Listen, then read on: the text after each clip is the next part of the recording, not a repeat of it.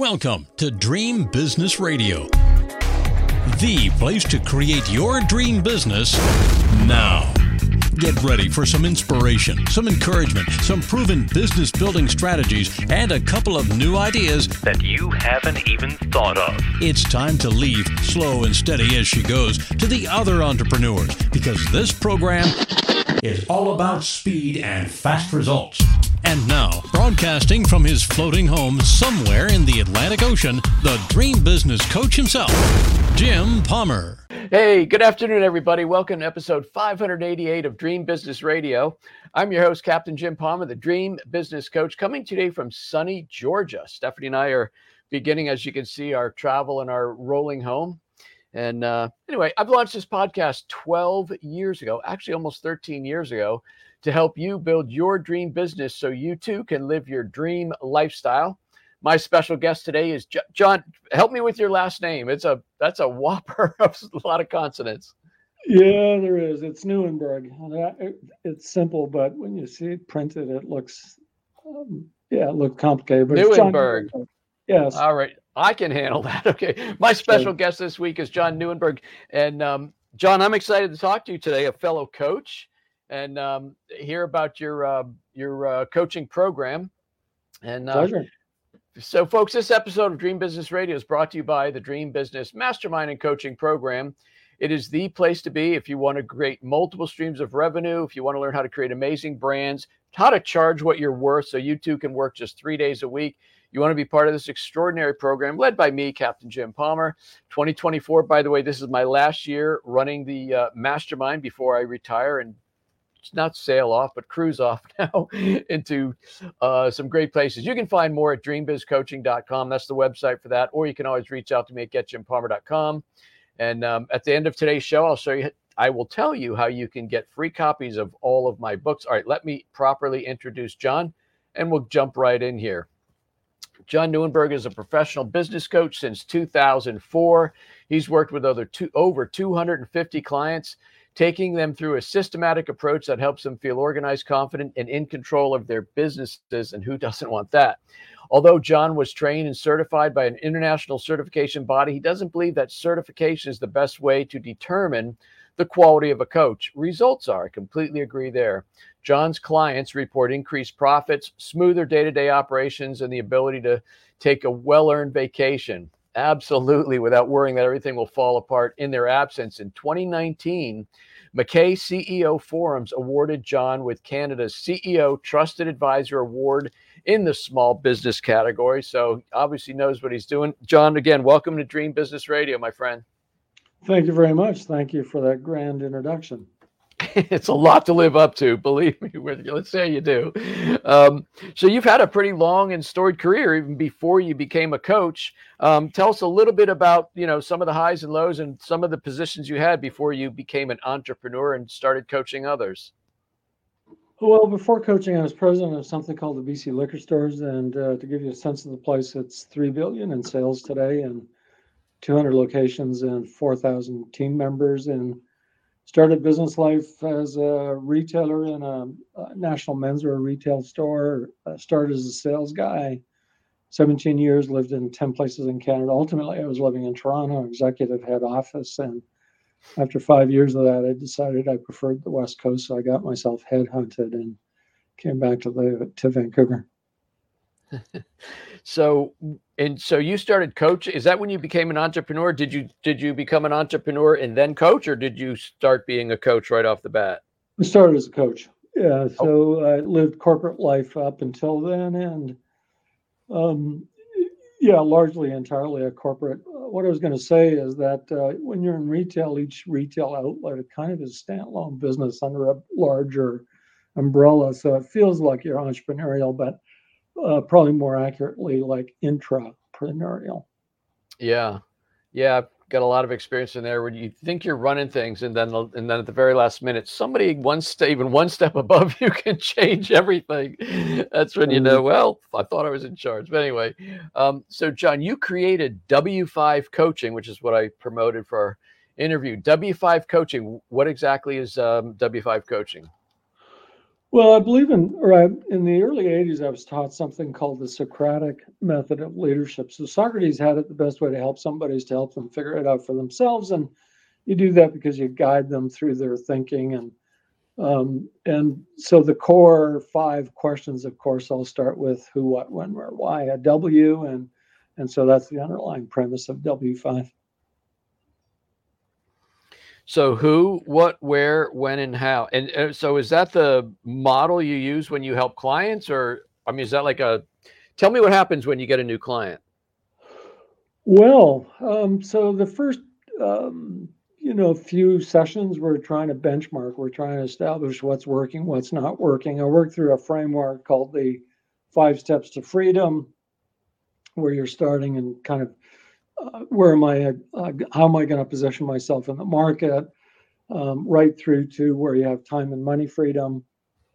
There's 22 silver bullets that are part of the tools that we help implement in a business. They all have a role in the 5 Steps to Freedom. And so the early days of coaching, the onboarding is to look at the 22 steps, get the entrepreneur to benchmark themselves, what's working, what's not working, what's relevant, not relevant, and then we adapt the framework to their set of circumstances. John, you mentioned a minute ago 5 steps to freedom. What does that mean? I mean, there's financial freedom, there's time freedom, which is usually financial freedom usually precedes time freedom for most folks. But what's your feeling about 5 steps to freedom?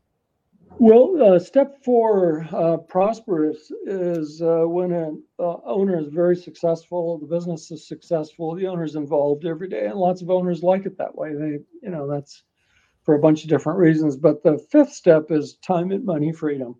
And so you're free to spend your time as you wish, and you have the money to do that. And it could be because you want to go, get in your motorhome. It could be because you want to go to the beach. It could be because you want to sell the business or start a different business. The point is you have a choice. You have both the time and money to be able to make that choice. Very cool. And some of your, I was looking at your website, your blog, and some other things preparing for the interview. And somewhere, and I think I actually read it, said, when your business runs well, you get your life back. Talk about that. Well, that's part one. The second part of the question is, clients come to us as coaches usually wanting something, one thing, maybe it's a couple things, but in reality, they need something else, even if they need something else to get theirs. Talk about having a business run well so they get their life back. Well, what's the underlying purpose of a small business? And the answer I want to give you is a bit of counterintuitive, and it wouldn't apply if you've got 20, 50, $100 million businesses, lots more stakeholders, boards, that kind of thing. But for the kind of businesses I coach, $1 to $5 million, the ultimate purpose of that business is to give its owner the life they want. Mm-hmm. None of us were born to business. We were born to live. And yet so many business owners get sort of caught up in a world where their business is driving, dictating to them how they're living their life. And so ultimately, what we want to do is, what do you want out of life? And then how do we design, or what do you need the business to be able to do so that you can get that life? I'll give you John, excuse me, is that a new concept? When you work with a new client, they say, hey, I need to get more revenue up, I need more client, whatever that is, do you kind of put the brakes on and take them, let's tell me about the life you want and then design that business? Or when do you get into that? Well, a little story about that when I learned a lesson. So I was working with a guy early in my coaching career, and we were doing a strategic plan. And after 3-4 weeks, this particular client wasn't very engaged in the process. And, ultimately I kind of challenged him, hey, what's going on for you, man? How come you're not doing this? And he looked at me and said, I don't know why we're doing this. I can't make payroll tomorrow. And that's when I realized I was a doofus, because you're coaching on big goals and he's worried about making payroll. Yeah. So that's my point, is that in the early days of coaching, there's burning bushes. There is my, metaphor for it. I can't make payroll. I'm working 100 hours a week. There's some pressing almost crisis in the business. And so you got to get that out of the way. And that can take 6 weeks. It's sometimes 6 months. And it's only when the pressure is reduced, or they're feeling like the original concern that they had is under control, that you can start to say, okay, well, now we've got some breathing room. We can start thinking more proactively. We can be a bit more strategic instead of just firefighting every day.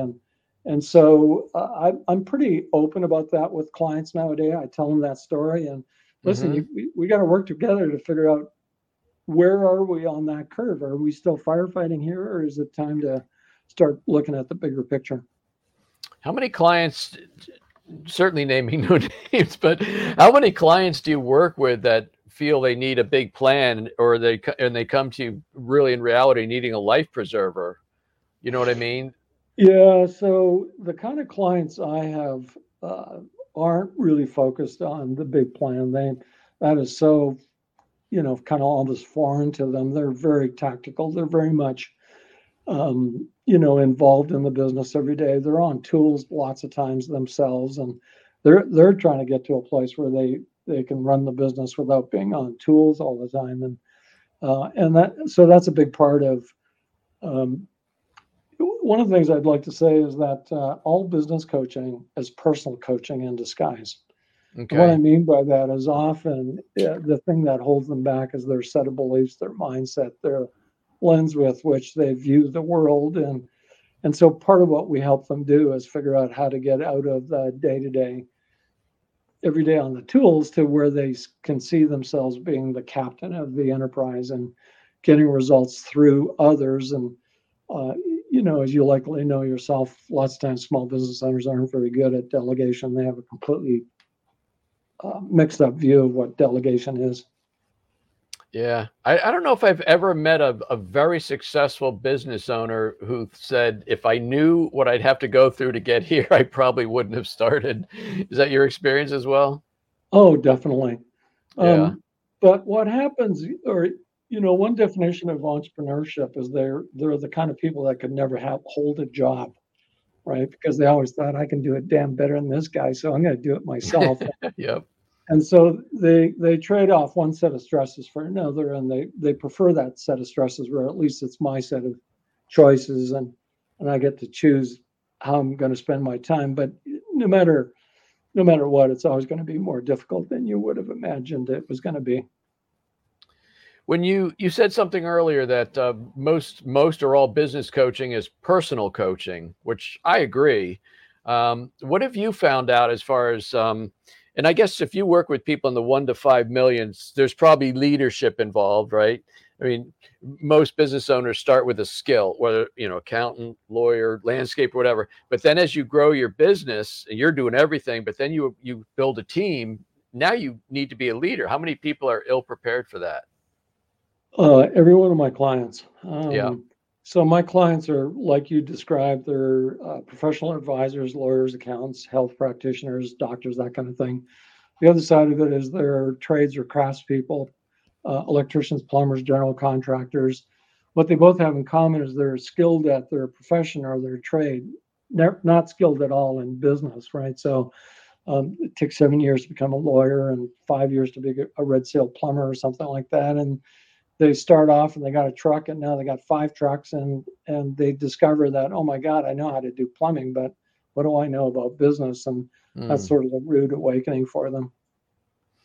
And so the personal coaching is both skills training, leadership, communication, delegation, that kind of thing.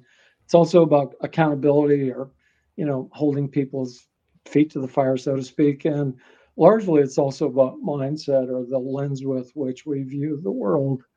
A simple example of that is, have you ever asked one of your business owners what are the first few words that come to mind for them when you say the word salesperson? So I've asked thousands of people that question. You might be surprised how many times people have very negative connotations about selling, and yet every business owner is in sales in some fashion or another. And if you hold a self-limiting belief to be true about selling, it's got to undermine your capabilities, your abilities. If you're saying, geez, I'm out here trying to sell, but I have this negative idea of what selling is, well, that's an example of personal coaching. What would your mindset, how would you have to think about selling so you could feel good, and if not great, about it? So we talked about accountability. We've talked about, personal growth, leadership. What In your experience, how much of a difference maker is confidence and mindset? Do you generally have to work with your clients in that regard?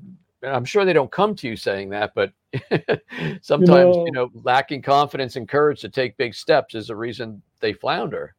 yeah, that's a great point, Jim, you're making. No one will come to me and say, I need some help with my mindset. They're there because they can't get home for dinner. They can't hire good people. It's more immediate kinds of problems. But the things uh, that they need to develop and grow are often get the mindset right first, and then you can put the things into place that'll help you do that. Because there's something holding them back. Otherwise, why wouldn't they do it on their own? And sometimes it's skill, but often it's mindset.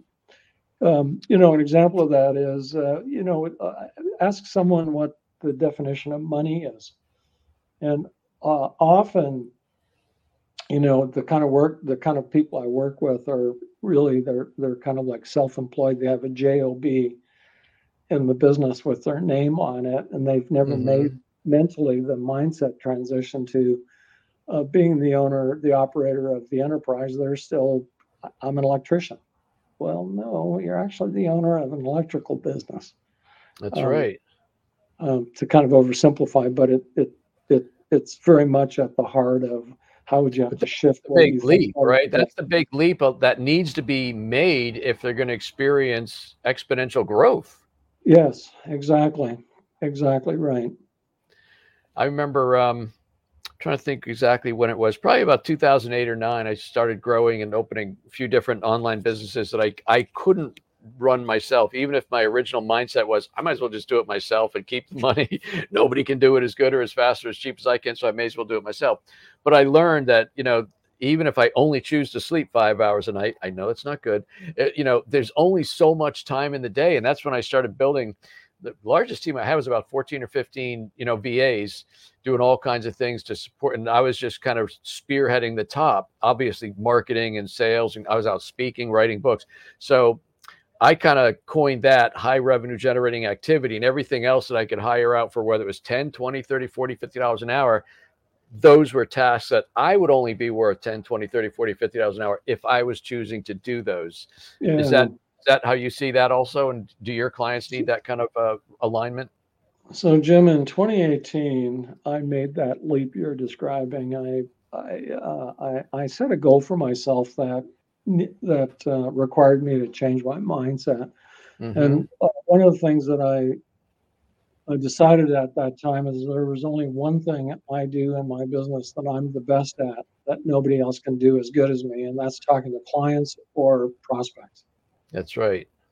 Now, others are as good at coaching and perhaps even better. But in my business, the only thing I do that no one can do as good as me is talk to clients or prospects. And then what that meant is that's the only thing I do.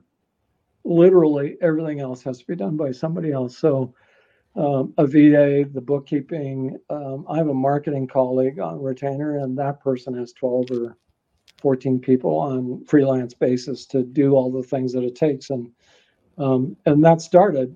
I had the skills, but I had to make the shift in mindset that to we call it the skill fun box, right? You've got a 2x2, a 4 box axis. One side is skill, and the other side is fun. And upper right is all the stuff you do that's really valuable, and all the bottom left is all the stuff that someone else will do better than you, and they'll do it for like $15 an hour, and you'll get a Hmm. better result from them than if you left it to your own devices.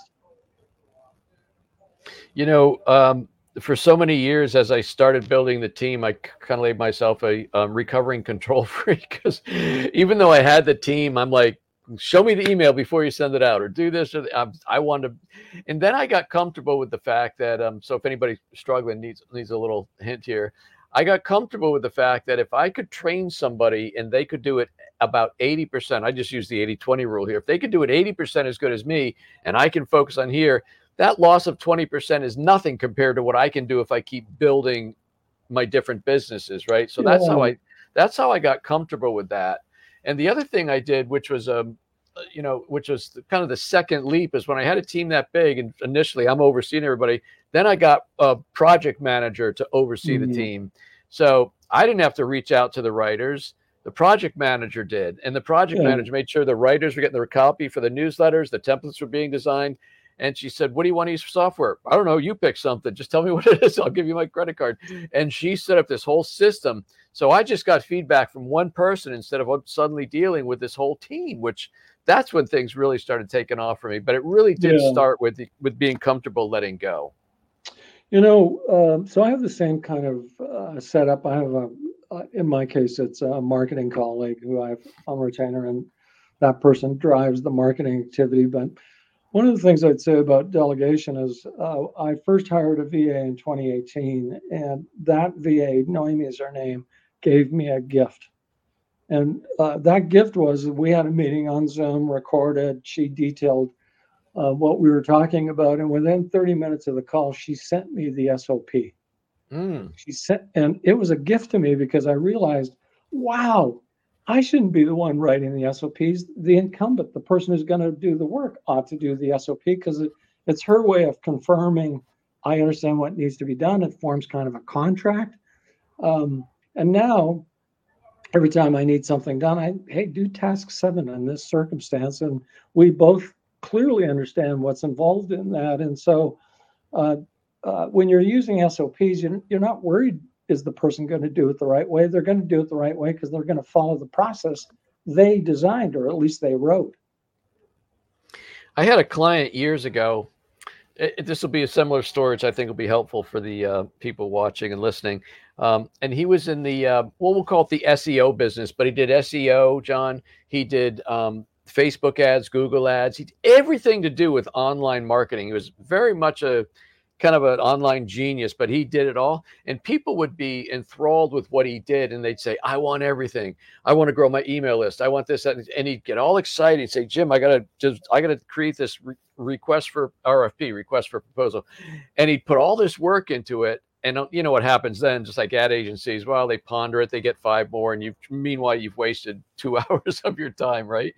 So we worked on some different ways to work around that. But the one thing I helped him realize was that in this 1 or 2 hour RFP that you prepared, not once, but many times for different clients, 70-80% of it is what I'll call boilerplate, right? So I said, there's a strategy called the mule and the magician. So a mule can just get work done all day long, never tire out, right? It's a very strong. And then the farmer or whoever else can put their magic touch on it. So I said, I'm going to call him Dave. His name's not Dave. I said, Dave, train somebody that when a request for proposal comes in, you find out what their company needs, or you can tell them because you had the conversation, and they start pulling all the boilerplate possible scenarios. He pulls it all together, and then he gives it to you. After he spent an hour on it, you spend 10 minutes, go fix this, and change this. That's mule versus magician, right? Yeah. So I don't know if you've ever heard that before. Yeah, in the language of the E-Myth, their proposition would be about 85% of what happens in a business ought to be routine, mule work, to use your. And about 15% of the business is an exception, right? That something extraordinary or different. And so that's what you're describing. About 85% of what happened in a proposal in this example, we ought to be able to pull out the boilerplate, because it's not so much a cookie cutter, but that's what we do. We produce, I hate to say it, but it's we don't reinvent the wheel for every client. I mean, well, if you are, you don't have a very successable or profitable business. That's right. You can't scale that business. Absolutely. So we got about 5 minutes left, John, and we're talking about leadership and teams. So I think I want to stay there. I like this topic a lot. What are some of the best ways to grow a team the right way, and perhaps share a couple of mistakes to avoid, if you want to be successful as a team leader? So one of the things that I see, especially nowadays, is that relatively speaking, getting customers is easier than it is to get good workers. And so we put a lot of effort, businesses put a lot of effort into getting new customers. But when it comes to recruiting, most business owners kind of do it off the side of their desk, and only when there's an emergency. And so as a result, they're always panicked. Someone quit. I don't have a replacement. And I learned a lesson, which I'll share here. In about 72 or 73, I was the manager of a small menswear store.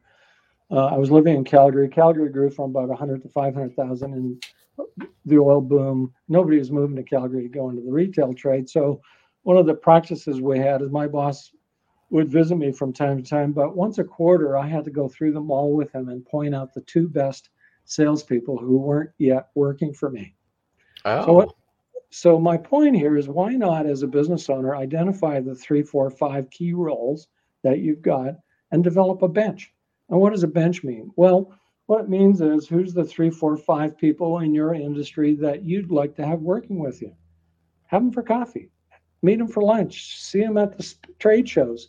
Start to develop relationships with people so that if circumstances are you need a new person, you've got 5 phone calls you can make. And you're going to say, well, that's a lot of work. Well, man, oh man, it's a lot of work getting customers, and you put a lot of effort into that, and very little into getting the right person. And if you got the right person, so much of your life would be so much easier. So it's worth the effort. And so that's the first thing, is how do we think about recruiting so that it becomes mission critical? It's one of the most important things we do, not something we do when we're in a crisis, when we're in an emergency.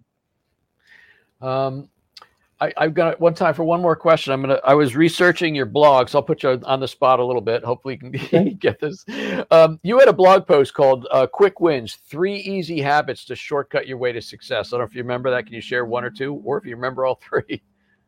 Well, the ones that come to mind for me right now is, the best people in the world are best at naming or identifying or knowing what their priorities, their big to-dos are, and then to match their time.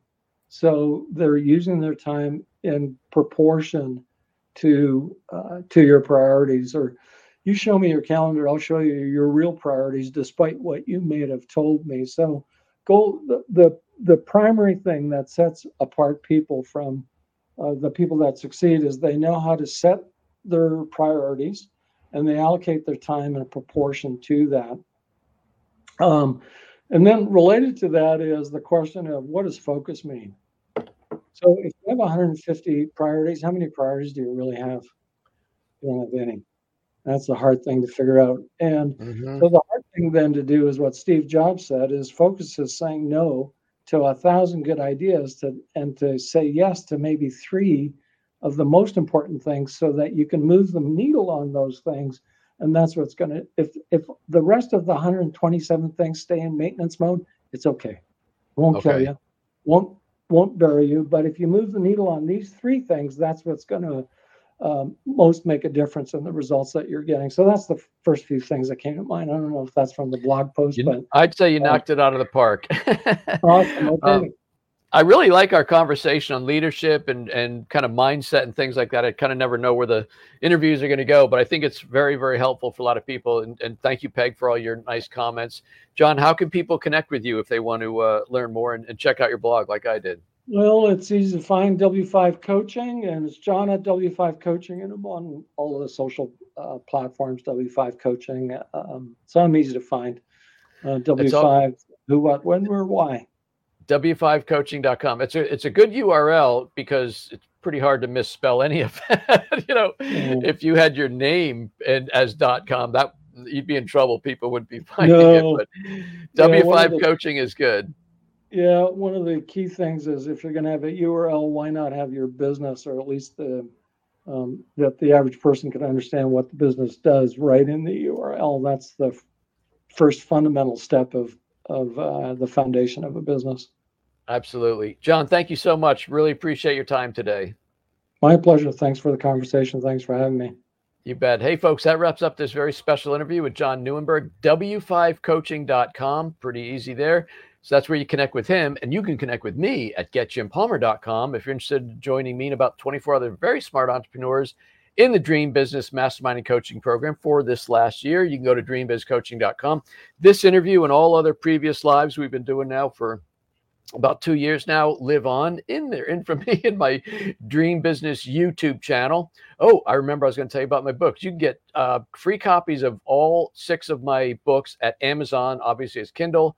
They're Nook books at Barnes & Noble. They are also in the iBook store. You can download them for free, no opt-in required. Get a great education on Captain Jim. I'll be back next week with another fantastic interview. Until then, you take good care. Now it's time to go implement what you've learned. Great ideas are nice, but results only happen through action and implementation. So stay focused. Kick all distractions to the curb. Sleep a little less if you have to. And create your dream business now so you too can live your dream lifestyle. To learn about building your dream business, join Jim's free Dream Business Facebook community at dreambizgroup.com. That's dreambizgroup.com. See you next week for more Dream Business Radio.